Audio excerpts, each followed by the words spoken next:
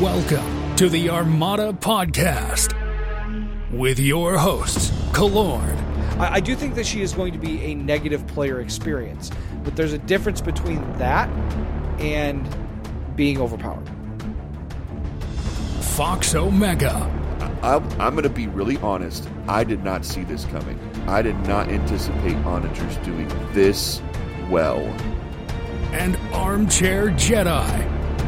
Is whether or not brunch is the best meal, and the answer is no. It's not the best meal. What? And now, the Armada Podcast. Hello and welcome back. This week we have the Vassal World Cup champion, Unskilled First Officer, and Nick, it was second place finish at Worlds, correct? Yes, it was. So not only did the man just completely wipe the floor out of my pod, I will say, both Nick and I were in the same pod in Vassal World Cup. He went to Worlds and cleaned up some house with, his GAR list that we will examine in more detail as we get through this. But it's great to have you on the show, Nick. We really appreciate you coming on and saying hi. No, I'm excited to be here. Excellent. Well, Fox is going to get into our Here I am. official patented Armada Podcast interview that you guys should all be familiar with now. But we'll get some good answers from Unskilled First Officer, and we'll move on into the day. Here we go. Yeah, we have the mysterious Unskilled First Officer who turns out to be fairly skilled at the game. So we need to dive deep into the psyche of an unskilled first officer and how someone who could be so unskilled could end up reaching the rank of first officer. So we have questions. Number one, Nick, how long have you been playing Star Wars Armada? I started playing back in 2018, I think. It's all sort of fuzzy, like before COVID times, but I think 2018, 2019, right around there. So this is like the SSD range. I think that's around when that was released. Does that sound right? Yes. I love that meta. That was some good times to be a new player for sure. It's funny because that's exactly when I started too, and it seems like there's a whole crop of people that are kind of peaking in skill from that era. Yeah, it's like 5 years is the moment for a lot of people. It's kind of cool. I'm a late bloomer. Yeah, everyone has their time. There's a season for everything. Unskilled, what would you say is your play style? I've always been a fan of big ships. And like sort of getting back to when I started playing, like my first like real competitive archetype was like double ISD, and I flew that for first couple of years. And in that double SSD made it was a great pick. Less so these days, but it's still smashing big triangles around is still a lot of fun. There's some people talking seriously about that meta coming back and us seeing more double ISD running around, which I think would be really hilarious. Well, everything goes in cycles. Especially with like double Venator becoming more and more of a thing. I mean, is it becoming a thing? Like we've seen one or two show up. I mean, Reese did really, really well in Worlds, got to top 26, and then which we'll talk about later.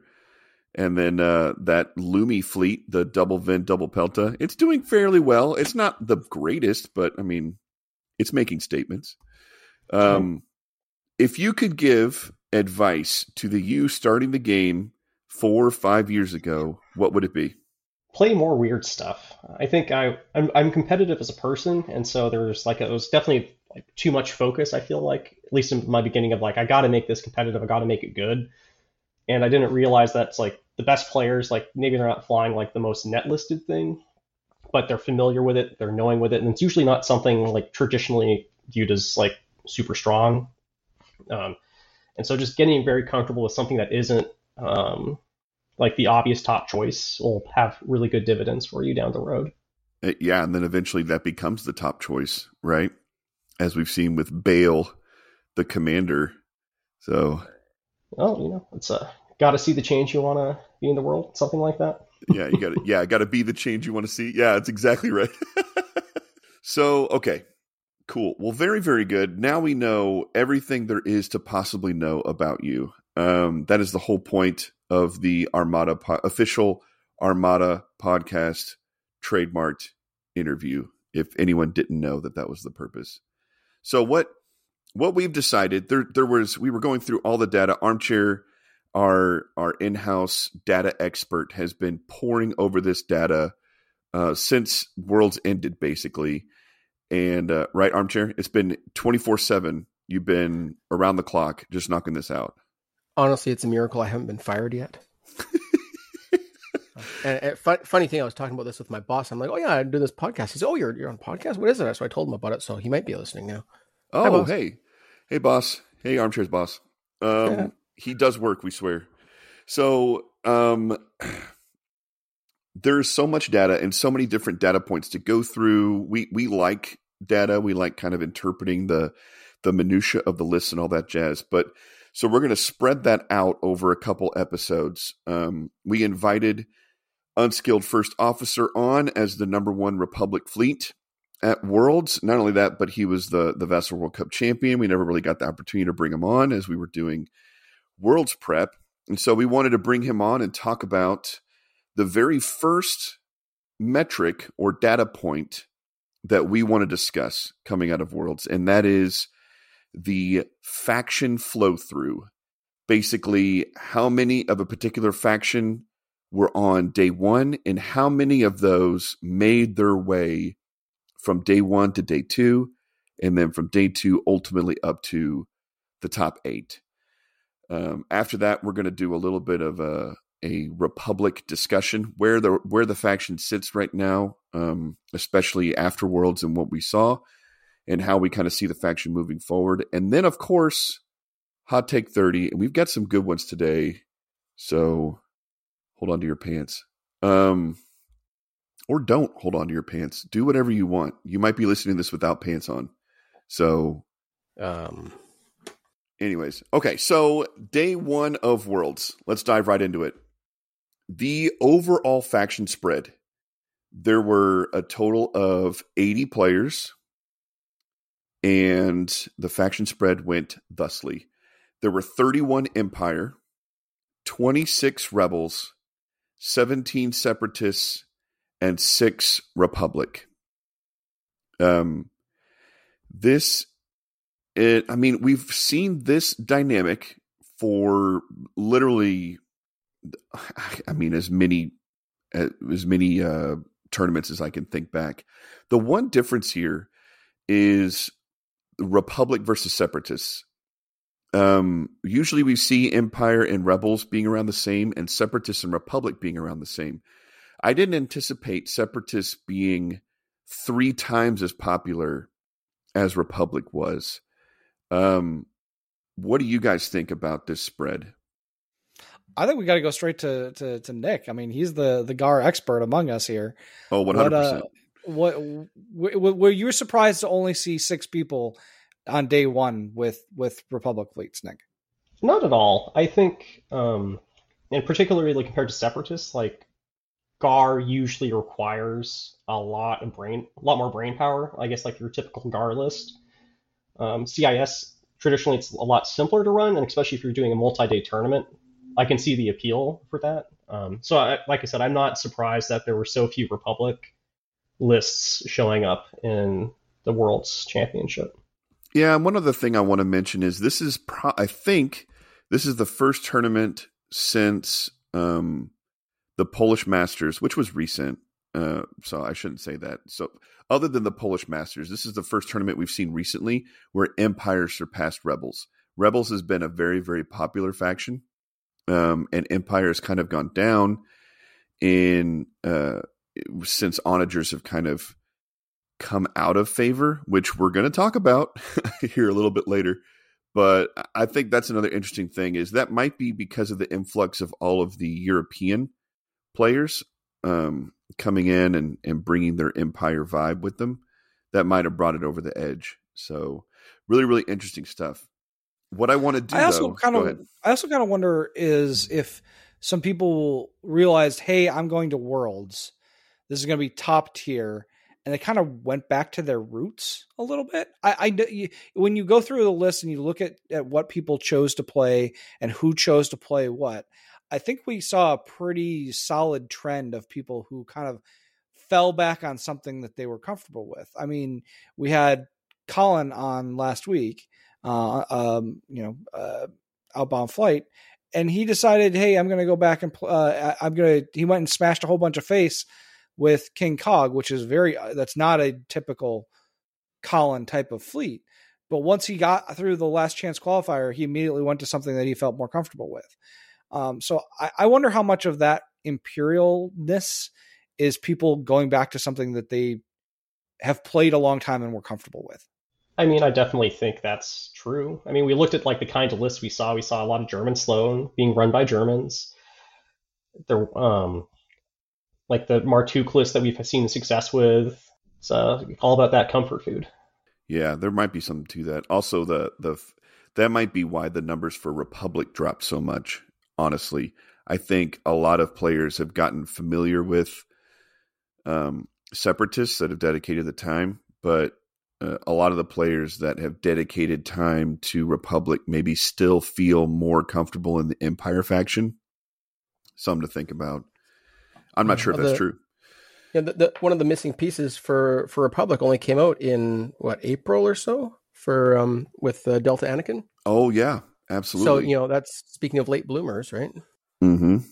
So I mean, I think Gar doesn't need Anakin. Like I was running something very similar in Hoth the year before, right before Anakin came out, and that also had some good success. But Anakin certainly helps. I think it could have been done without him. Wow. So let's talk about the commanders. So I picked the top 3 commanders. I tried to. There were some factions where there were only 2 options, or there was one particular faction where there was only 1 option. So in the Empire, out of the 31 fleets, 10 of them were Sloan, 8 were Ramadi, and 7 were Jerjerrod. And to me, this tracks. In Rebels, we had, let's stop there. So those 3 commanders, everything else was 2 or less people took those commanders. Is this what you guys expected? 10 Sloan, 8 Ramadi, and 7 Jerjerrod. I for everyone did expect something like this, but you look at at what each of these does for you in the Imperial. All 3 of these are in some way kind of offensive, right? Sloan and Ramadi are very clearly offensive type of admirals. JJ is offensive in the way that it makes your ships maneuver to be offensive and be in places where your opponent doesn't want them to be. And then when we'll talk about the other commanders, but we've already talked about what Rebels like in a commander, and this just seems like we keep harping the same things. Is Imperials need something to give them an offensive advantage because they have plenty of defensive tech. Interesting to me too. Like one of the other admirals that was brought was Ozzel, who's also a speed manipulation admiral for the Empire, in the same way or a maneuver, I suppose, a maneuver manipulation admiral like Jerry is. But even though he's 6 points cheaper and doesn't cost you any shields, by far that those extra yaws are far more important than the speed manipulation. Well, I'd say the speed manipulation lends itself to a different play style, or less aggressive play style. And I think, like you said, Jerjerrod lets you do a lot more aggressive things and fit in a lot more places. And Ozzel doesn't. Ozzel's good, but I don't think he fits quite into that offensive mindset. Which is interesting because we when you look at the World Championships as compared to like the LCQ, LCQ seemed to bring much more, offensive, swing for the fence kind of fleets, whereas the World Championships tend to be more, I don't know, what would you call it? Like more solid, more cagey, that kind of thing. So, it's an interesting trade-off. The World Championships fleets all wanted to win in around the edges, not necessarily like around the edges of the board, but very few of the world's fleets were really trying to hit you with haymakers. They were trying to eat up something that is vulnerable and take the mid-size win for the most part. Yeah, I want to utilize caution in that statement because at least half of the top 8 are very much haymaker fleets.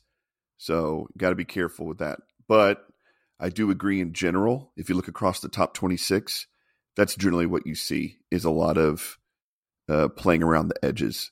So, all right, well, let's move on to the Rebel top commander choices. There were only 2 of them. Everything else was 2 or less. But there were 11 Agate and 4 Kraken, which go Kraken. I mean, that's pretty awesome. But 11 Agate, honestly, I legit expected this. And not even about like percentage of the faction, but I was anticipating like 1/8 of the field to be Agate. Like I really did feel that going into it. That wasn't surprising to me at all. I mean, that's just where Gate has been. Like, one of the things that Rebels really struggled with pre-Wave 8 is they had no default commander to pick that was cheap, that could fit into just about any fleet. Like, Jerjerrod for the Empire, you can fit Jerjerrod into damn near anything you want. Like, he'll work. Even Ramadi, he's a good default type of commander. But the Rebels never really had that. Like, if you had a Rebel commander, you had to build to that commander until they got a Gate. And now plus a Gate is very, very good at keeping a flagship alive. And, people wanted to fortress their points because that's how you can win. I think there's an interesting story that I think we're going to get into when we start looking at day 2 around a Gate and versus admirals like Akbar and Kraken. But yeah, I mean, as far as fleet building goes, clearly a Gate is by far the most attractive for the reasons you said, and I'm not sure if that's a bad thing or if it's just the thing. Well, what's hopefully what's about to happen is we're going to dispel some myths or rumors about feasibility or viability of particular commanders. And a Gate, we're looking at the numbers, is probably the number 2 commander that's impacted by the myth that if you take a Gate, like, you're good to go.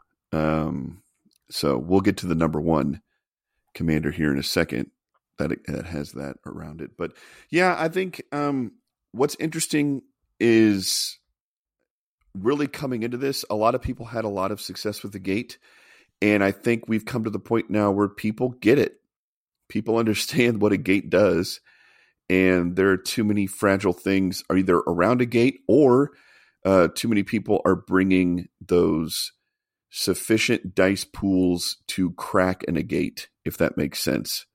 It's not just dice pools, though. Like, there's been a movement towards boarding troopers. And if there's one thing that a Gate really, really struggles with, it's boarding troopers. And so when you're a Gate Starhawk runs into something that can flip 4 of your tokens, you're in some trouble because you can really only bring 1 of them back if you have Whalix. Outside of that, if you have to burn 4 tokens to stay alive the turn you get boarding troopers, you're SOL the next turn. I mean, you're just toast. It's hard. Like I don't know what the stat is on number of boarding troopers in the tournament. I didn't really see that happen too many times, but I did see, like, for instance, the Mac and Daniel game, round 1, day 1. Like, I'm going to bring this up and Mac's going to hate it, but like Mac and his Agate potato getting absolutely overwhelmed by the shots that Daniel was able to put on it. And it's like, that's brutal. But the King Cog is what comes to mind with that. Like, absolutely. If that fleet gets real popular, like, people better stop bringing a Gate because that's going to be absolutely just gut wrenching to watch all of your tokens get burnt all at once. So, without a doubt. But not only that, but like the other way so that boarding troopers and big dice pools, that's one way to kill a Gate. The other way to kill the Gate is to paper cutter to death with, a whole bunch of little shots or squads. That will also kill a Gate eventually. And it's back to your old damage application plan.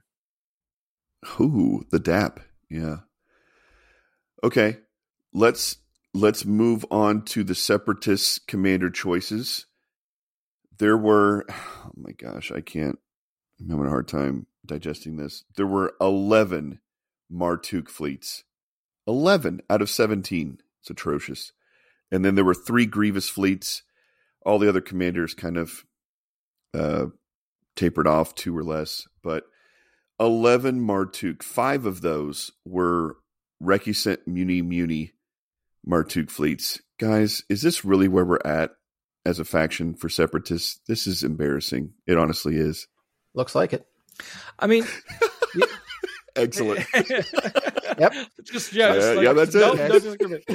I'm curious about Nick's take on this, because I suspect that he has faced a lot of these type of Martuk fleets over the course of the last, the Vassal World Cup and other tournaments.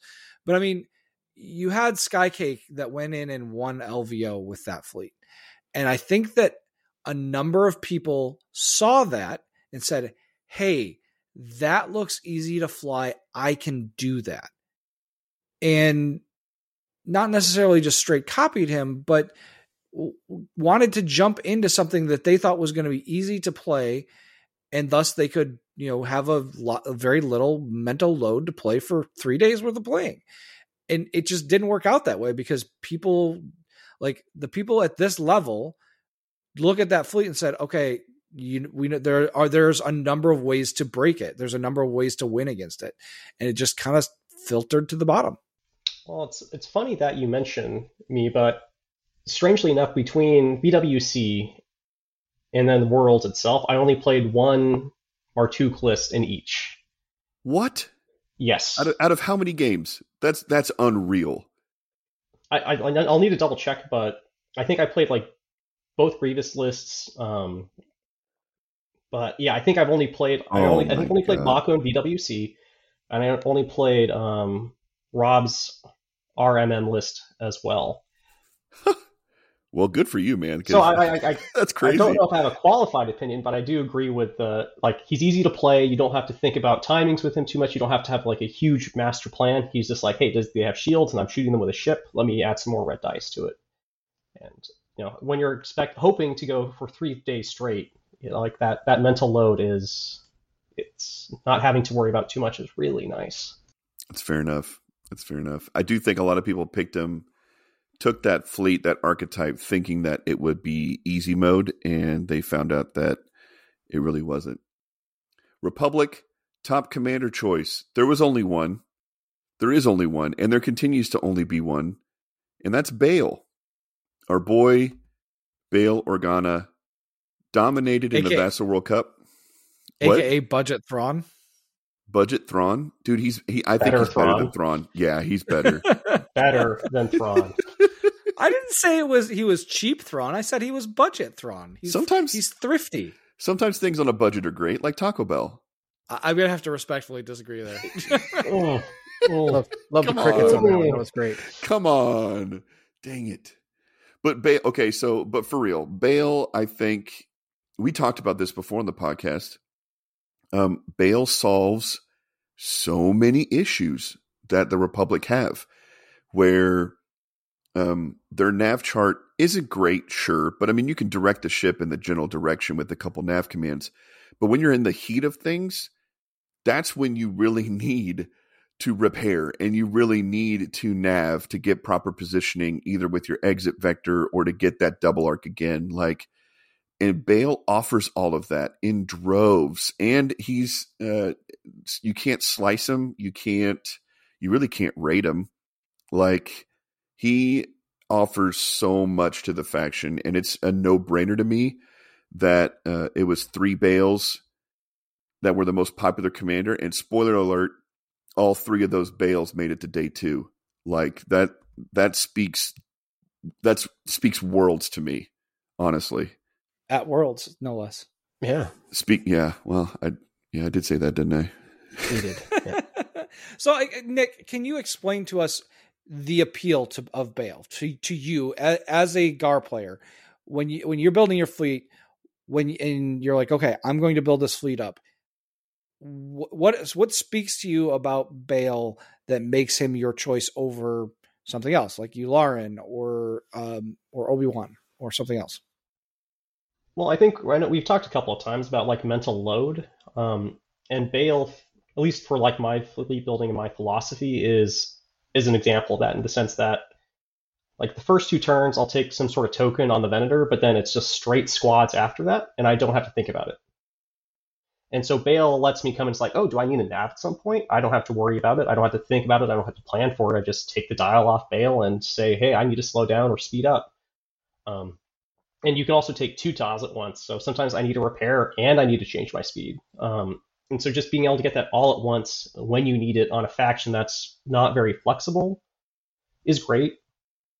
And it's very powerful when you don't have to think about your dials on your big ship.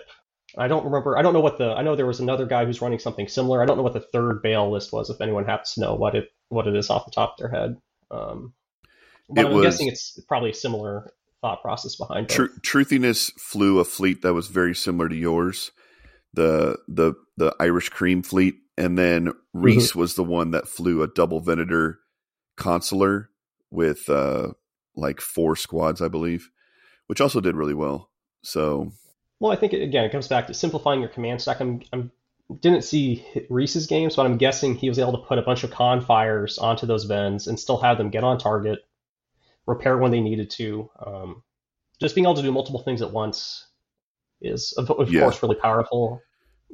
It was a double SFA T fleet, so that's exactly what he was doing, yeah. Yeah, he fixes so many problems. He forgives me for my sins.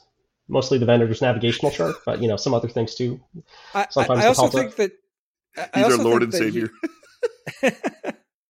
He's the fox left hand of the God faction. on the right, you have Fox. On the left, you have Bale. Oh God. So Nick, I guess one of the things is I feel like Bale is a commander that you have to be careful when you're building your fleet with him. You can't have too many. You can't go the MSU route and have Bale still be effective because you'll just burn out his dials too quickly. Am I wrong in that, or is that a thought factor for you as well when you're building a Bale fleet? I mean, I think you could throw him into a lot of lists and it'd be fine. It's sort of like Jerry or Osel, where you could throw him in almost anywhere and it'd be okay. I mean, I think he likes ships with engineering value 4, so Peltas, Clams, and Venators. And then pretty much all Gar ships want the extra nav if they can take it. I don't think he's stuck in a particular list buildings mindset, but it's I don't know. I think he's just still very flexible, and you can do a lot of different things with him. Even if it's not super efficient, he's still going to do something for you at the end of the day. Fair enough. Fox, you want to take us on to day 2 and on how these progressed on? Let's do it. All right, into day 2. There were, so the overall faction spread, 11 imps made it, which was 35% of all Empire fleets. 8 rebels made it, which was 30% of all rebel fleets. 5 separatists made it, which was 29% of all separatist fleets. And then 3 republic made it. 50% of all republic fleets that entered made it through, and all 3 were Bale, which will come right back around to. But first off, I think this spread makes a ton of sense to me, and it kind of speaks to the fact that like it doesn't matter what faction you're playing. It's more about the player and how skilled they are, because if you think like 35% of Imperials, 30% of Rebels, 29% of Separatists, like it's pretty much a third of everybody's going through. And what's that? 26 was a third of 80. Like that just makes sense to me. Like it's a third of everybody getting through. These are the most skilled players. Yada yada yada. Doesn't matter what faction you fly. However, which commanders did these very skilled players choose? That is interesting. The imp command. This is all the commanders in that made it to day 2. By the way, for the Imperials. 4 Ramadi, 3 Sloan, 2 JJ, 1 Ozzel, and 1 Mahdi. I love the Ozzel and the Mahdi poking its head through. But this is to go from 10 Sloan to 3. We've talked a little bit about how Sloan is kind of losing her potency. And 2 of those were German Sloan, by the way. Like, is this evidence of that? Is Sloane kind of losing steam? I don't know how much of that is Pedix affecting her ability to hurt ships. Oh yeah, fair. I don't know. I certainly wouldn't blame Lumi for that. Which is what if someone had to tell me just off the bat, like, oh, why is Sloane disappearing? I would just assume that it's like, oh, they happen to have a lot of Lumis in their meta, but I'm guessing that's not the case based on the spread for Republic Command. One thing that I've kind of run into with the Sloane fleet is when you lean into Sloane, you tend to lean into the fact that the Imperial squads are very offensive, but they can be deleted off the board too. So German Sloane, it works a little differently in that it's kind of based around Moralo and actually fairly somewhat tanky lambdas. And, it can move Moralo on and off the station and things like that. Well, wait. Both of the German Sloanes did not have Moralo, actually. Oh, did they not? Okay. I Neither of them apologize did. for Yeah, that. no, it's okay. But because I was surprised too, but yeah. So usually when you think of German Sloane, that's what you think of. But in general, Sloane struggles with the fact that, again, like I said, the fighters are pretty fragile. And so like when I run her, I've been forced to lean into reserve hangar decks just to let me kind of stick around long enough that when you get these really, really tanky squads that you have to fight against, sometimes you just get overwhelmed. And then you run into then I run into an unskilled first officer, and he's got a whole bunch of tanky Y-wings and,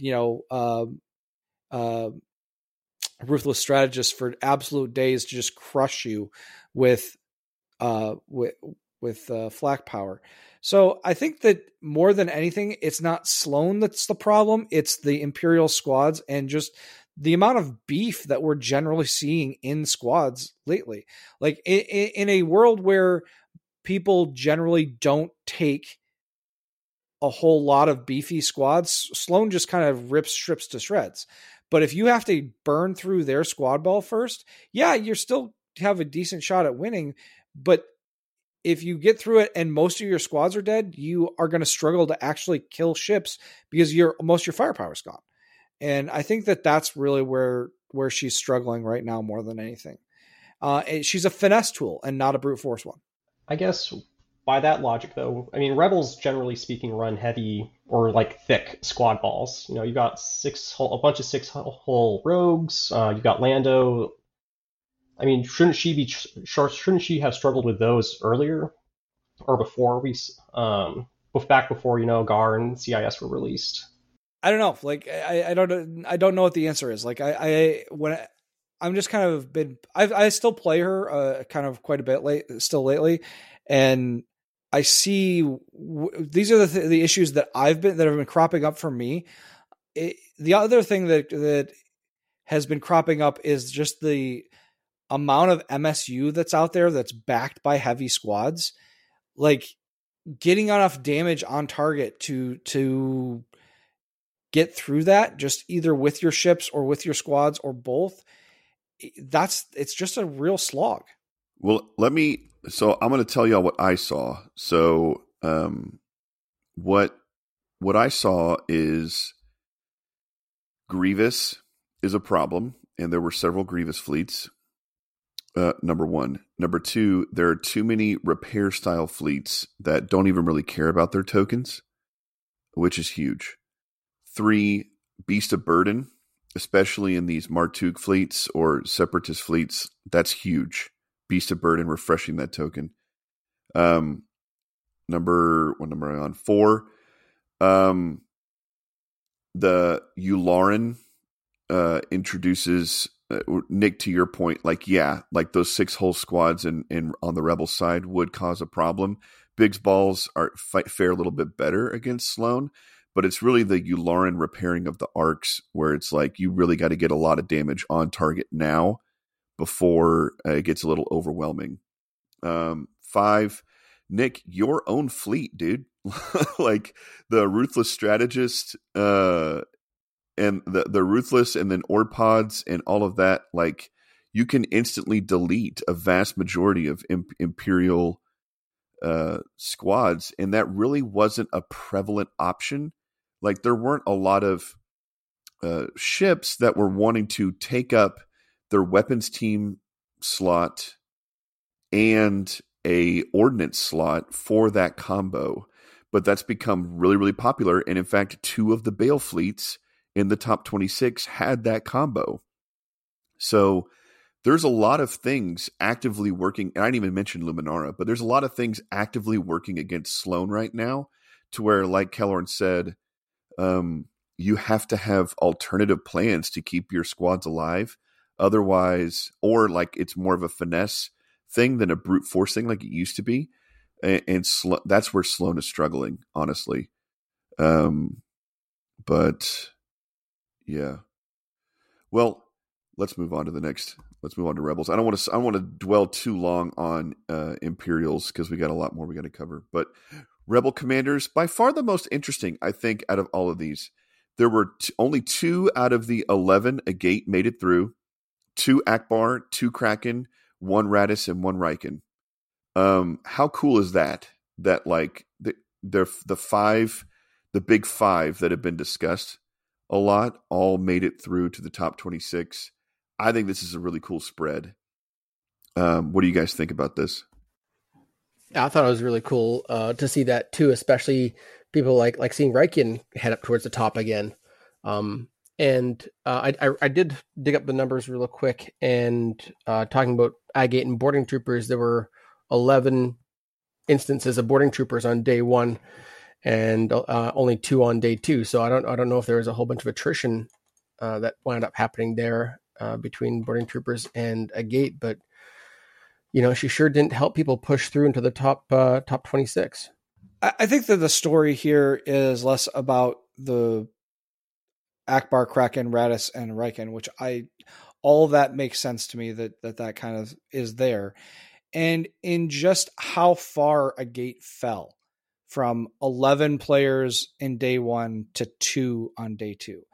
And, Fox, you and I have talked in the past about the kind of the tranquility invincibility syndrome that we sometimes see in the GAR players. I think that a Gate invincibility syndrome finally caught up to the Rebels in the competitive environment of Worlds. 100% agree. I think that's exactly right. And I guess watching from when you were there watching, what did you see in the Gate games, particularly on day 1, that where they struggled? I was talking to Truthy, and he explained that the one Foxhawk, I almost said it, the one farm hawk that almost made it through. That people just chose advanced gunnery against it and ran away from it all day. In the past, you've had people that weren't willing to do that. But there was kind of like an understanding at this level of play that, yeah, you just do that and there's not a lot it can do. Is that where else did Agate have struggles? You talked about Mac, and his potato, but where else did people have struggles with Agate? So yeah, Mercy Mission. Guys, fair warning. Mercy Mission is absolutely killing Farmhawks. Like, Nick, would you agree with that? I say stop spilling all my secrets, but yes, it's... I'm so sorry. That was when I built my list, one of the deciding factors between taking something I was familiar with, which was an interdictor ISD, like boarding troopers or gunnery teams, and my GAR list was that, what do I do when I see a Hawk? And I came down to I like Mercy Mission. I like it a lot. Yeah, so the Hawk that made it through to day 2, there's only one. It got pinned with Mercy Mission. And Nick, did you play that one on day 2, or did you not? I didn't face any Hawks at Worlds. Wow, somehow you avoided every single high meta fleet, which is great. But Truthiness played a game against this Hawk, final round of day 2. And I got to watch this game in person. It was incredible. But the level of hopelessness of okay, even if that Hawk has advanced gunnery, 2 shots isn't enough to kill a Venator outright. And especially with Bale as the commander, and then Mercy Mission is just going to sit in the corner, and you no longer have the potential to win with the 6. Now it's a 5. Like you were betting on getting the 6s to push you through, and it would have pushed you through. Well, actually, it wouldn't have. I think the cutoff was 25 or 26 to get into the final day. But yeah, man. And not only that, but what we just talked about, how there are so many options now to snipe away squads and just totally avoid the flagship. Like there's too much agility and alternative approaches for a gate. If you can properly force the issue, you have to properly force the issue. That's the deal with a gate, and you can't anymore with mercy missions. So I'm sorry, Yeah. The top 8 was 25 and 213, and the top a gate hawk was Eric Connors. He actually came in top 2 at St. Lawrence Open in Montreal. He got 22 points. He had 6.556 or 6.5. 5.665. It's 5.665. Yeah. Yeah. So that's it right pretty there. Pretty good on day 1, 7.469, and then 5.665. Yep. So really tough out there for gate players right now, honestly.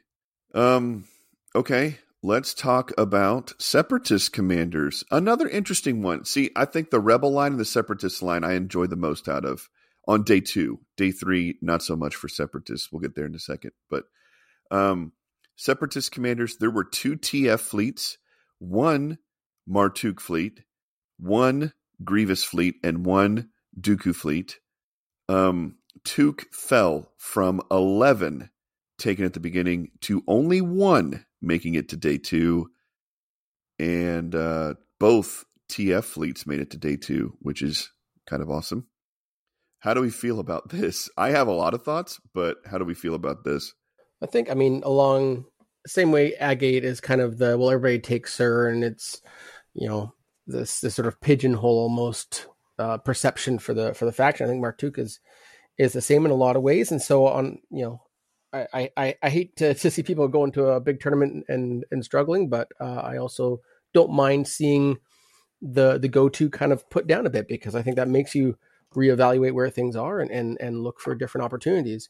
And seeing admirals like Dooku and Grievous and TF rise up. Dooku was the highest placing Separatist, which I'm sure you have, Fox, you're pretty happy about. But I'm very familiar. Yeah, Grievous did pretty well. The TFs did pretty well. So I think it's good for the faction to see that kind of success from these other admirals. I think this gets back down to just when you're going to take a dice admiral, the dice need to be good. And I just like why Ramadi is good to me isn't because he adds a red dice. It's because he basically says obstruction no longer works, and it actually goes the other way. So we are trained to seek out ways to make it so that we're obstructed. And so it's very easy to get into situations where obstructed shots, instead of protecting you, now actually hurt you. Whereas Martuk, all that agency by and large goes to the other player. TF, when you add black dice, you're going to smash somebody. And if you're going to add black dice at medium range, you're going to smash somebody. And I mean, we're back to, like Demolishers and Raiders and X-Rax, and TF basically says, I'm going to give all my ships the equivalent of X-Rax, but they can do it once a turn if they set everything up properly. That's really, really powerful. It's expensive as hell. Like we've talked all about the opportunity cost of TF, about how expensive he is as an admiral and all the tech that you need to take him to make it work. But if you can line it up, you can just you can bowling ball ships down the road. Unskilled, how do you feel about this? I've never quite thought about it like that in terms of pretty much you add an external Rax, which it could be even at long or medium. It's an interesting way to think about it. It's I guess another example of aggression. It's more aggressive than Martuk in some cases, and you don't actually have to worry about the downside. And you probably have these players who've been playing it for a while and they're familiar with the list and they've played it a lot, versus the Martuk players who might have just grabbed it because it was something what they thought was familiar, thought was easy, thought was safe. Excellent point. Yeah, that's a great point too. But I guess the other thing is like the TF fleets, you need to be a lot more careful about how you fly, because your ships, you literally can't take what Fox and I probably believe is the mainstay of the CIS fleet, the Star Frigate, because you need to take a comms fragment to have an offensive retrofit slot. So right out the door, your munis are much less survivable than just about all the other munis in the faction. So when that's the case, you're looking to make you're trading up. You're trying to find places to trade up because you know you're going to lose ships. Are we sure that they're running munis though? Like, I think Battle Reef. I guess I don't know the list off the top of my head, but I imagine Battle Refit hard cells. The Battle Refit hard cells work, but you really need the munis because of the range. One I actually have this data. One was a 6 activation Patriot Fist, 2 Gazantes, and 3 hard cells. And another one was a Providence, 2 comms frigates, and 2 Gazantes, both squadless. The squadless thing is a little more aggressive than I was when I was playing around with TF, but yeah, it's a choice that can be made, and I think it was made interestingly in this tournament. The double muni one made it to top table. So I mean, you got both. You actually have every ship in the faction represented across those 2 TF fleets, which again, super cool. Like the ingenuity, and Nick, like you were saying, like obviously people practicing these fleets and trying to hone them. The main danger with TF is you need to be at medium range, and that's brutal for a lot of ships in the Separatist faction. So, okay, last faction. We're just going to skim right over it because we got a big discussion, hopefully, here at the end about Republic. But it was the 3 Bales. They made it. 50% of the people that made it, that 50% of the people that brought Republic made it to day 2, and all 3 of them were Bale players. So that's really cool. Moving on to day 3, the top 8. You'll never guess which fleets made it. You probably will. Okay, so there were 3 Empire fleets. That's 9.6% of all Imperials that entered. 27% of those that came into day 2. There were 4 Rebels. That's 15% of all Rebels that entered, and a full 50% of the Rebels that made it to day 2. There were 0 Separatists. That's 0% of all Separatists that entered Worlds, and 0% of those that made it to day 2. And you really had to get that in there, didn't you? I did. That's how that works, by the way. That's how percentages work. Press F to pay respects. And then 1 Republic fleet that is currently on the airwaves with us right now. 1 Republic fleet that made up 16.7% of all that came in 2 Worlds, and 33% of all the Republic fleets from day 2. Yeah, this tracks, honestly. And this is a stat line that we've seen from almost every single major tournament this past year, is Rebels winning out as far as percentage of the people in the top 8, and then one of these Clone Wars factions squeaking through and doing well. I'm not surprised by this at all, really. And all this to say, there were 30 or 40 names easily that if you had told me, oh yeah, they're going to be in the top 8, I would have been like, oh, well, yeah, like that's an easy choice. So that's another thing too to think about. Like the faction really doesn't have much to do with what went on. These players were top tier, including you, Nick. Like you crushed it, man, to get to where you got to, especially after winning Vassal World Cup.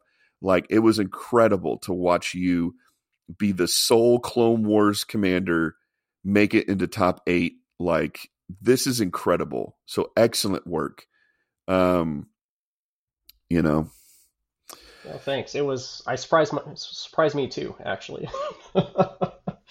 But it was fun. It was strange too. I was not expecting to be the only Clone War faction up there. I was watching. I was really cheering hard because I was really hoping we'd have, I think, the first double crown winner. Someone's got the VWC and the Worlds. JJ Juggernaut's done it, but did he do it once? JJ. Oh, okay. Yeah, he did it. That might have been before my time. Yeah, but yeah, second then. But still, I mean, huge, right? Went to the major platform tournaments in real life in Vassal, and then you just have to go over to TTS and beat up these guys, and you have all three. As a moment, the Triple Crown. As a moment to mention that there, I will say, Nick won Vassal World Cup and ended up in the top 8 at Worlds. Patrick Dupe made it to, or won the Endor tournament and made it to the top 8 at Worlds. And Malador has he played well in both of those tournaments as well. I mean, and ended up winning Worlds. So I mean, like, the same names are coming. I think we go back to, like, we talked a little bit about, it's the player, and the same names keep coming up because they're at the top of their game, and Nick's one of those guys. Real quick on that note, I really do want to point out, I've been talking for a while about how online play during the pandemic has kind of escalated or brought up the skill level of a lot of players. Every single player here, except for Black Admiral in the top 8, are notable online players. And I think that's a very, very important thing to think about and consider. Like, the ease of practice and iterations of fleets and all that jazz really helps you drill in and understand the game on a level that you really can't in person. So, and it applies in person. A lot of people say, "Oh, online doesn't really apply in person." Clearly, it does, or the other way around. So, something to think about, all you people out there. Commander spread. This shouldn't be surprising. The only Imp commander that made it to day 3 was Ramadi. The only Republic commander that made it to day 3 was Bale. But there were 4 unique Rebel commanders: Radis, Akbar, Kraken, and Riken. You'll notice there is one commander that is absent that was here on day 2, and that is Agate. Really, really cool to see this slate of Rebel commanders on day 3. Unfortunately, none of them, only one, the Akbar, so Angry Ewok, made it to crack the top 4. But at that point, like you're talking about, this is such a level of play. Like, I mean, it's still such an accomplishment to get to this point. So, yeah. How do we feel about the top 8? Is this what we expected? Is this the commanders and the spread that we feel like makes the most sense right now in the game? I do, but I want to pivot this to Nick real quick, and just we've talked to both to Colin Looney about the LCQ, and then we talked to James about his win, and I've talked to Jason Hewley a little bit offline about what it was like. But can you give us just your impression of these players and these lists in the top 8, and did it feel like that was like did it feel right that this was the way it panned out? The word right's very interesting. At least for the Imperial, it's what I expected. For sure. I expected to see a pile of onagers up there, and I was not disappointed. The mix of the Rebels also sort of matched. I was expecting to see some Kraken, some Riken, more defensive, who are also good against onagers.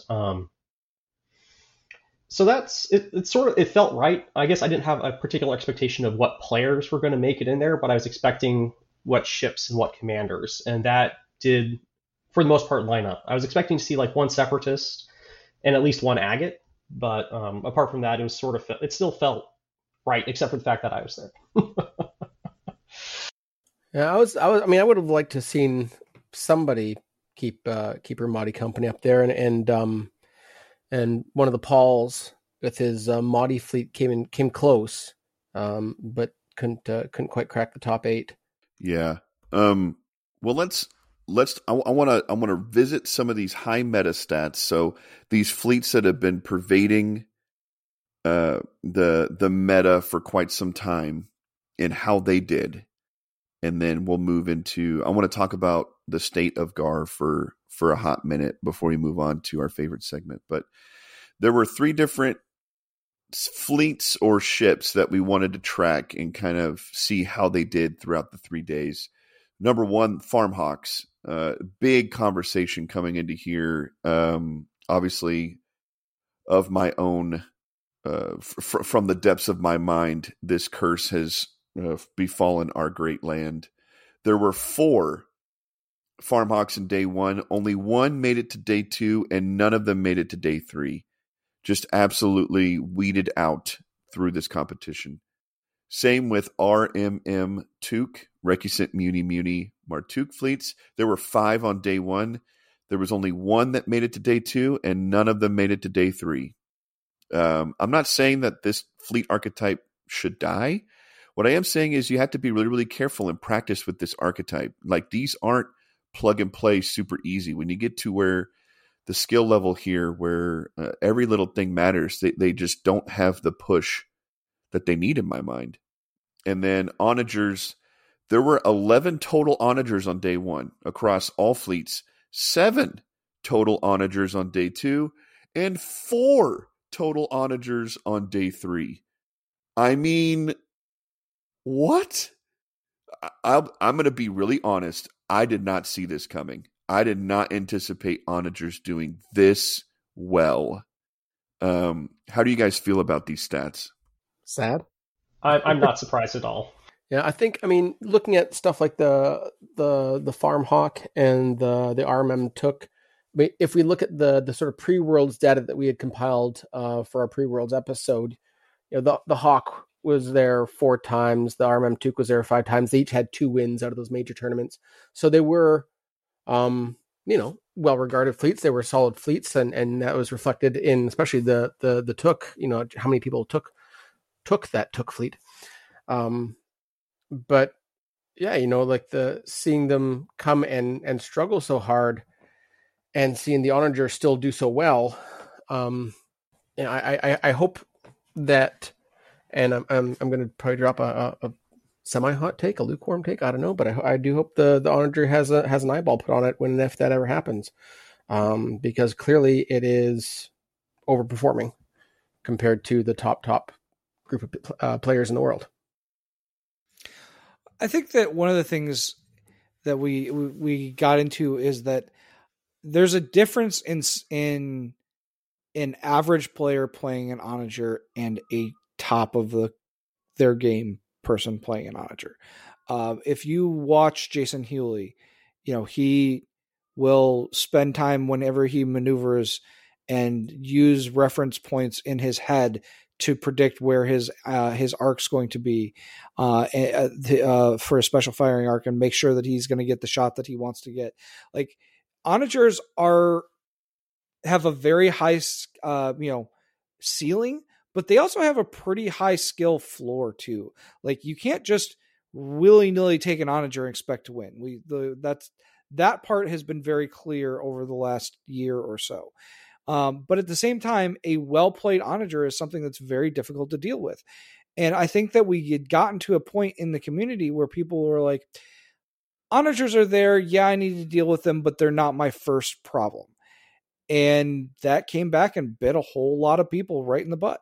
Yeah, I think that's probably a good point. Yeah, we did kind of start to feel like, okay, we know what onagers do, how they work, weaknesses, etc. But yeah, when you put you can put a dull stick in the hands of a really good fighter, and it's dangerous. But I'm actually with Fox. I was not expecting onagers to do quite this well.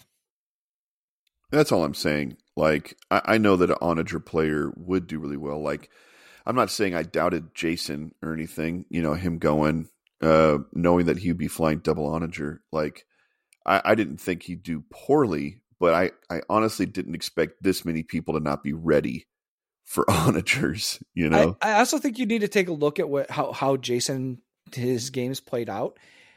Jason won and did as well as he did based a lot on the fact that whenever he got a matchup that was good for him, he blew it off the table and got a 9 or a 10. And then so that when he did run into a fleet that was more difficult for him and he got a 4 or a 5 or a 6 or whatever he got, that wasn't the end of his tournament because he had just blown the other guy off the table and was at the top of the standings. Like that was what was propping him up. Well, that's generally that's a great strategy to win worlds, is get close to it. That wasn't me like bearing down and telling he was doing it wrong. It's just, it was not the I'm going to get a bunch of 7s and 8s type of wins. He was going for, I'm going to kill you or I'm going to not, but it's going to average out in the end. I'm going to kill you or I'm not going to. It very much is killing is very much a binary situation. You're absolutely right. It's either that didn't come out quite the way I wanted to, but I mean, like, sorry, the way I should say that is I'm going to get a big win or I'm going to not get a win at all, if that makes sense. Right. No, I know what you mean. Nick, what do you think, man? Well, I think in terms of like being able to capitalize on good matchups, like onagers, especially when they have engine techs, are really, it's hard to play defensively against that if you're going into that and you're behind and you need to play KG to get like a 6-5. Like being able to get out of range of those things is almost impossible. So when he has good matchups, he's going to hammer the crap out of you and he's going to get a big win because there's nothing you can do to avoid him. And when he doesn't have a good matchup, he's got the speed to get away and minimize those losses. Exactly what I was trying to say, but said way better. And yeah, like I'm just taking a peek at his record, and his worst game was a 4 on day 1, and then he was a couple of 5s on day 1 5 on day 2, 2 5s on day 3, and it's 7 8s and 10s otherwise. So, Nick, the reason we brought you on today is not just to talk about how your worlds went, which clearly went well, but what is the state of the Republic? What is the state of where the faction's at? And we're looking down the barrel of a potential Anakin commander. Is that what the faction needs to go forward? Well, maybe this falls into the hot take category, but what Gar needs is old intel. I think if we had old intel, you would be seeing a lot more Gar lists, a lot more Gar fleets. Just because, and I think they were, as a faction, were balanced around intel, and then that got kneecapped right when they got released. But you can still make them work, and they still have some builds that function. It just takes a lot more work, and there's a lot less room for error. And we see that in a lot of less people play them. Fox, as kind of the arch enemy of of Gar, that's me. Where do you see the Republic faction as a whole as something from the perspective of you play separatists constantly? Yeah. I think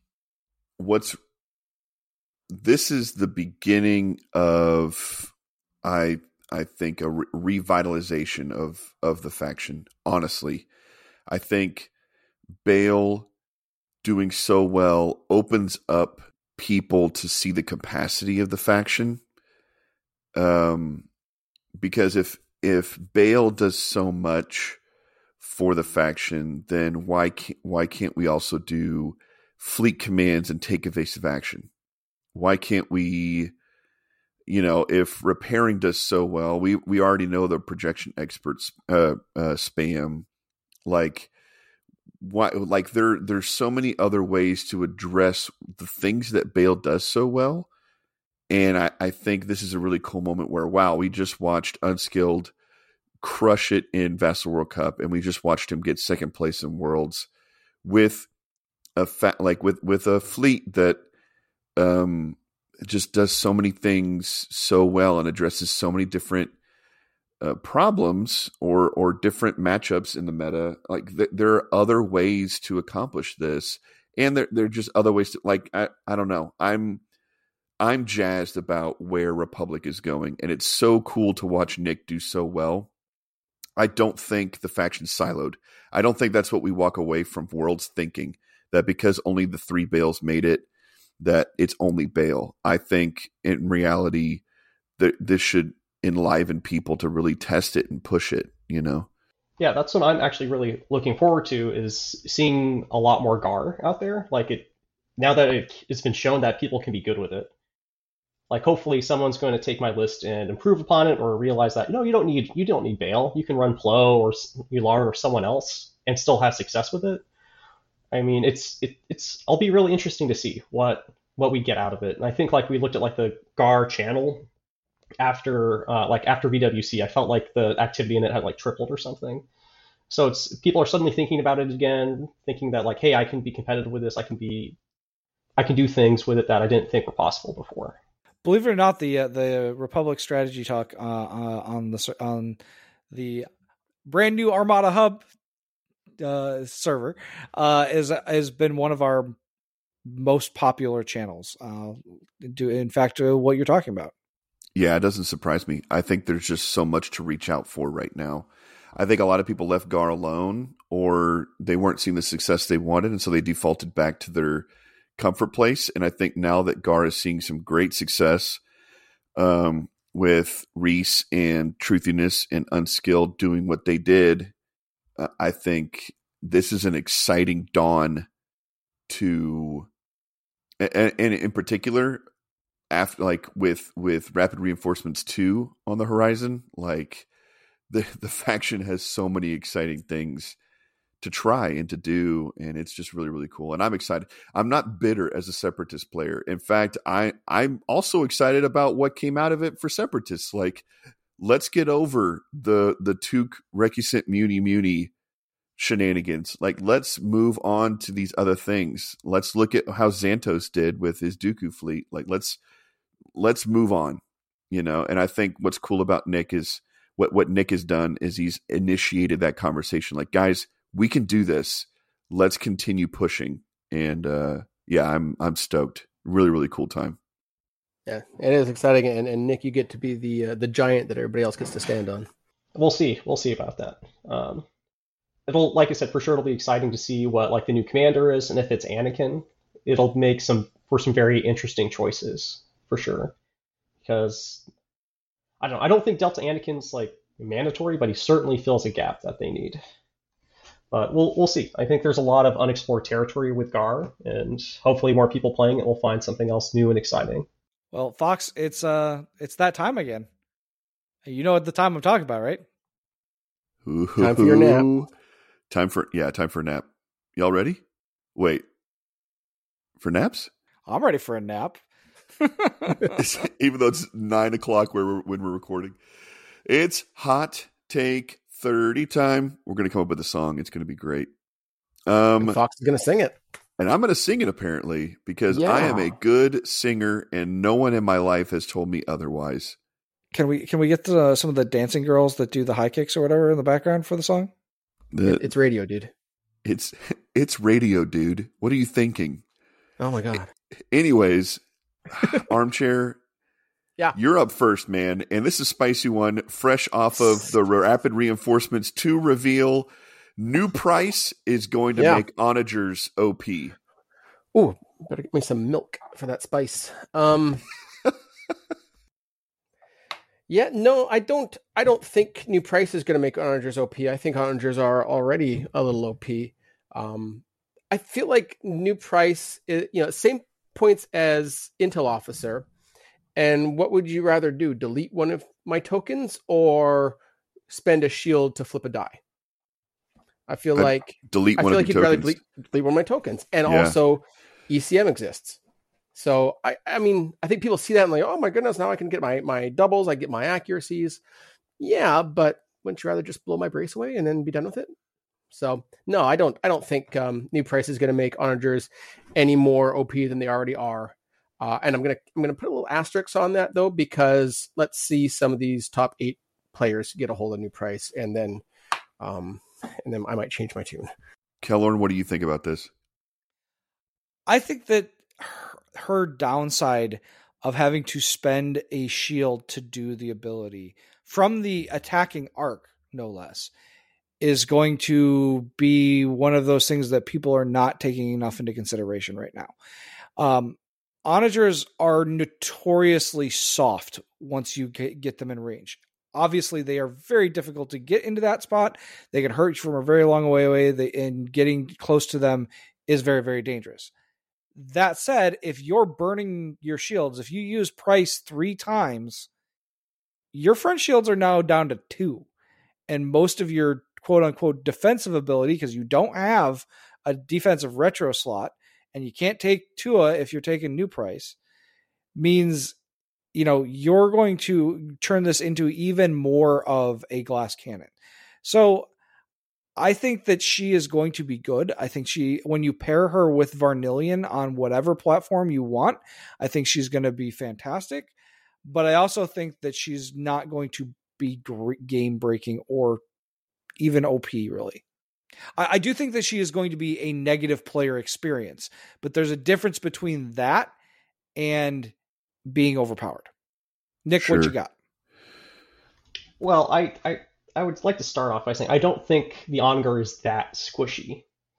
Like, it's got more hull base than any other large in all the other factions. Like, it still has it's not like, I'm not saying it's super tanky, but it's definitely can take a few shots. And it can also go speed 3, and usually with engine techs and run away if it gets into danger. So I think losing a couple shields on the front isn't going to matter when you can engine tech your way out at speed 4. And if you can take out another small on the way out, I think her ability, like if you have ignition and extreme and you've got your black dice, like smalls are just going to disappear, because instead of like 50-50, like, oh, I'm going to get melted if it gets 2 accuracies, as odds are with sensor team and price, you're going to get 2 accuracies and enough damage to just take it off the board. And I don't think she'll be as potent against other larges, but she will help you just delete small bases, kill enemy activations. I mean, in a CR90 that's not shooting back at you is well worth, like, a single use of TRCs is probably going to be balanced out against the shields you just lost right there. I mean, a Varnillion and New Price or New Price sensor team's Onager is basically going to delete any flotilla that it sees.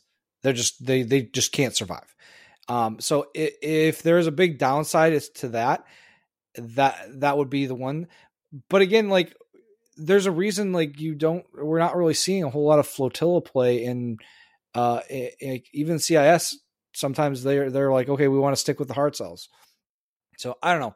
I am interested to, like, if there is one change, like, again, while they revealed that card at Worlds, it would not surprise me in the slightest if when she came out, she said non-ignition shot on her card. That would not surprise me at all. But at the end of the day, like, I also think that the people crying, oh, this is going to be game breaking, that might be a little too soon. All right. Fox. This is clearly inspired by Patrick Dupe, but Jaina's Light is the best flak platform in the game. Patrick was the one that said it. So yeah. This is interesting because the way that I saw him use it at Worlds, I agree. I do think on paper there are better ones. I think you would be mistaken to forget Unskilled First Officer's Venator with Ruthless Strategists and Ordnance Pods. I think when you look at what Veers was running, what Sebastian was running with the Gladiator and Hondo Mahler combo, I do think, though, that those require other things to help it work in unison as a flak boat. Whereas LTT, Jaina's Light, you really only need one thing, like to pin. You just need to pin that squad down, and then you don't even really need that, honestly. So I don't know. I want to say yes. I'm going to say it's definitely up there. It's definitely top 3 for sure. Copping out. Is it the best or is it not the best? You know what? This is for you, Patrick. It is the best. It's the best. All right. Armchair, tell us why he's wrong. He's wrong because somebody has to be. No, I mean, that's fair. Jaina's great. But I just think about other platforms in the game, like a Ruthless, Callous Demolisher, or I mean, even put LTTs on on the 2 Flak Dice Munificent.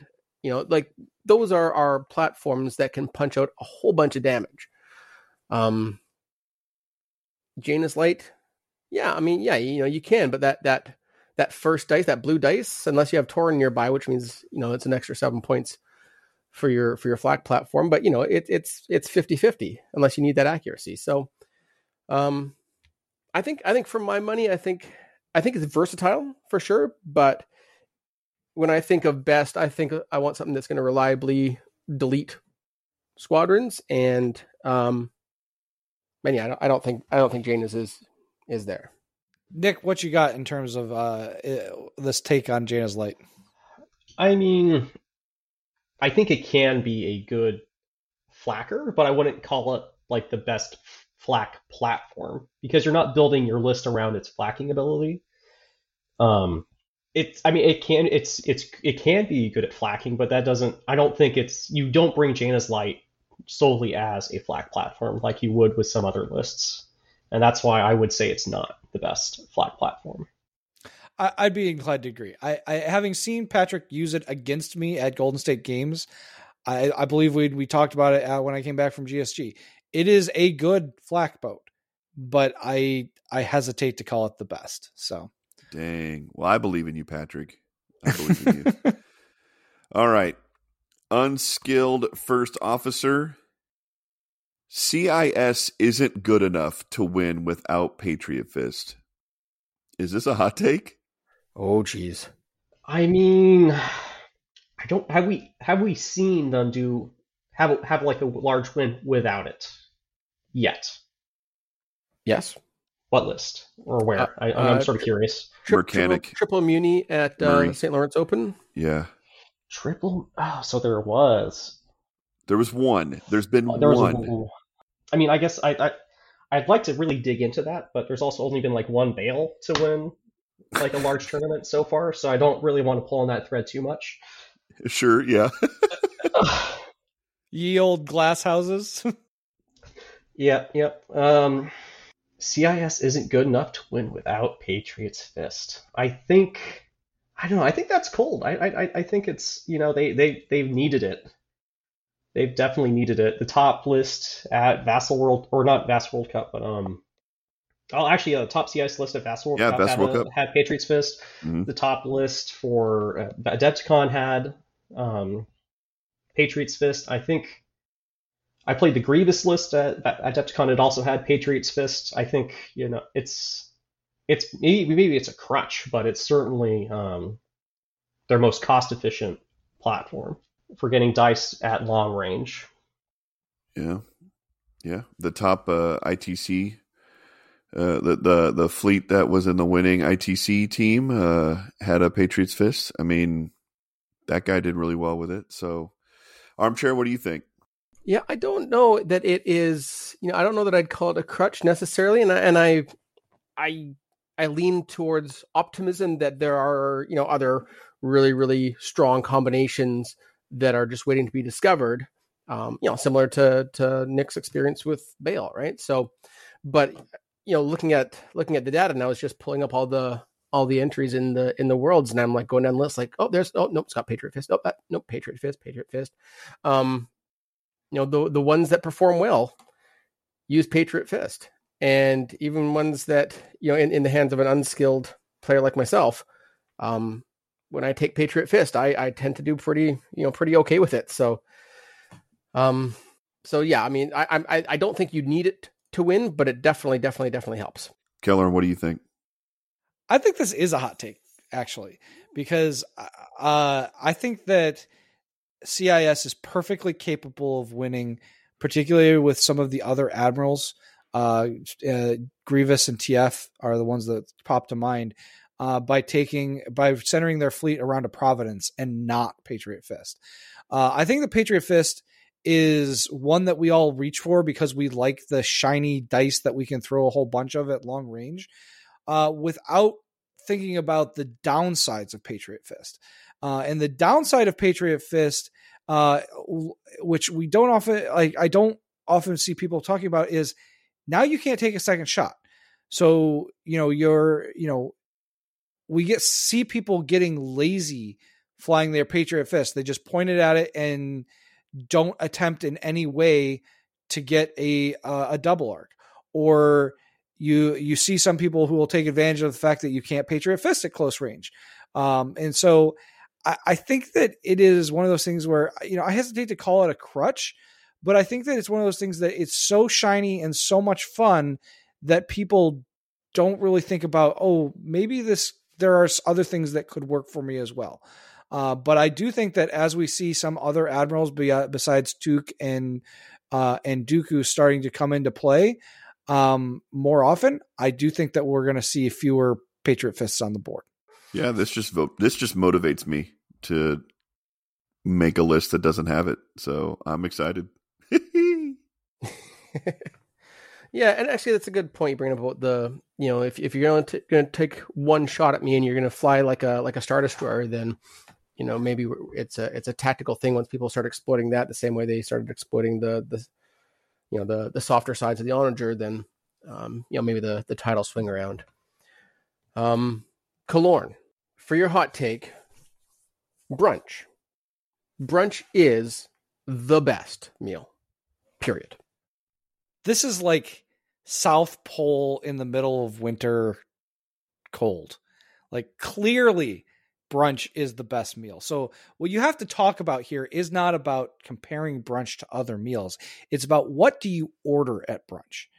And clearly, if you want to order food at brunch, you're going to go and get corned beef hash with nice runny over easy eggs, hash browns, and toast. And then you're going to mix all of the hash browns and the eggs and the corned beef hash together and have this nice like goop that is just absolutely delicious that you spread over your toast. And I literally cannot think of a better meal than brunch eating that.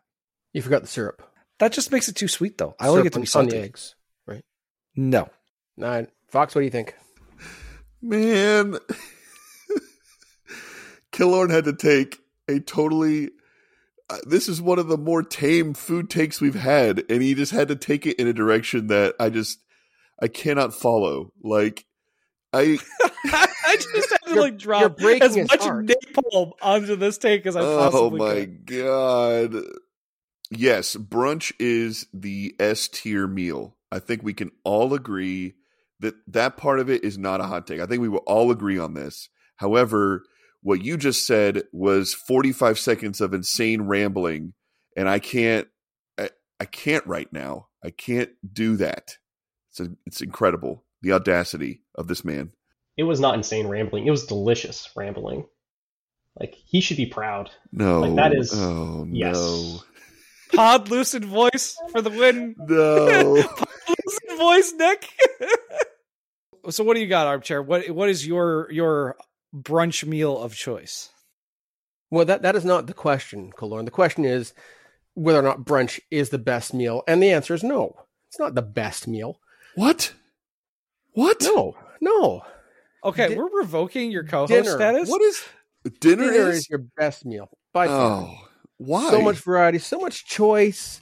You get to enjoy it at the end of the day when you've relaxed. It's not like when I wake up and go to brunch, it's like I'm thinking about what I'm going to be doing this today. I'm thinking ahead, and then I got to choose between like all this breakfasty stuff.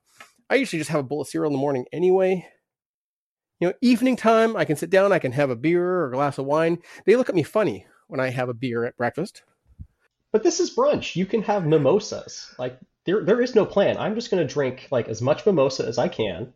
My allotted 2 hours. I don't know if you guys do brunch differently, but mine's like you got like an hour to drink and eat as much as you can. Like, I'm not going to do anything for the rest of the day. I'm just going to be sipping through my 6th glass of mimosa.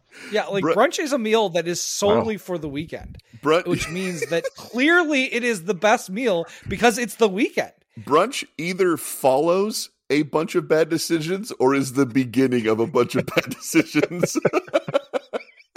I think that's what we just arrived at.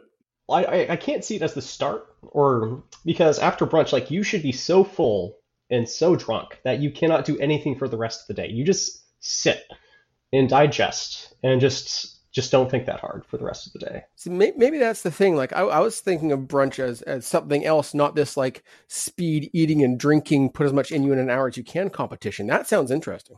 A brunch Do done they not well. do brunch? A brunch done well is definitely debilitating. I will say that. I mean, I guess All right, I'm Fox. curious how you guys do brunch in Texas if you don't have that experience. Oh, I'm Or- not from Texas. He's not from Texas. He's from don't Canada. lump me in with these people. Well, mostly brunch happens on Sunday mornings, and you can't serve alcohol on Sunday mornings. So Texas, What? we're weird. Yeah, when I found out that you could buy alcohol at a Target up in Chicago, my mind exploded. So I was like, "What do you mean? You could just buy alcohol anywhere?" And everyone was like, "Yeah, you can do whatever." And I was like, "Dude, what?" So what yeah, true we do brunch freedom differently. It's tastes mostly like. about the food, but One day I'm going to blow your mind about party stores in Michigan. apparently, I bet. Wait, they have parties in Michigan? Wait, what? So a party store in Michigan is the only place that can sell hard liquor. You can party buy place? wine. You can buy wine and beer at the grocery store, but the only place you can buy hard liquor is at a party store in Michigan. Like And the that's- same that's place where you you buy, like streamers and stuff. right? No, party like hats? a party store. It is the official Michigan euphemism for liquor store. Wait, it's Okay, a it's like euphemism. It's not like titled like it's not like the Halloween. No, it says says the places. no. It's not a Halloween place, but it is the Mitchell Street party store, and you go in there, it's all alcohol. It's all liquor. Oh yeah, that sounds like a party. It is. Yeah, we're, Michigan. We're similar here, except we don't have it in grocery stores. We have special stores, government stores, and we have they're called cold beer and wine stores. They can sell beer and wine, but if you want anything hard, you got to go to the government stores. Huh. There We're you You go. learning. get some small amounts of like top shelf or mid shelf stuff from the cold beer and wine, but like if you want to, there's something you're looking for, you go to the liquor store, the government liquor store. We're Socialism. clearly having a cultural, coming together. Kumbaya. I on learned the something every podcast. week. Yeah, this is great. This is good. Well, Nick, I really want to thank you for coming on tonight. It was great having you. Again, congratulations in both the Vessel World Cup and Worlds itself. We look forward to seeing you again soon. No, it's a pleasure to be here. Thanks for having me on. Fox, we have any closing thoughts here? A little preview for next week, perhaps? Oh, well, we have finally gotten to the point where we can invite our resident jokester, Xantos, Damon at Worlds. So he will be on to discuss the problem with Patriot Fist and Separatists next week as we dive deeper into some World stats. So I'm super stoked. And Is it's he going going to to roast easy. us on the podcast? I believe roast he us in the is. channel? I believe the entire episode will be a giant roast. So I don't know. It's going to be We'll so see. easy because he's just going to show up with the script already written, and it's perfect. So That's Exactly. probably true. All right, guys. We've hung on to you for an hour and a half. We'll see you next week. Fly safe. Thank you for listening to the Armada Podcast. Make sure you subscribe so you don't miss any future episodes. In the meantime, keep up with the show on YouTube, Facebook, and Twitter at Armada Podcast. Join us on Discord with the link in the show notes. Until next time.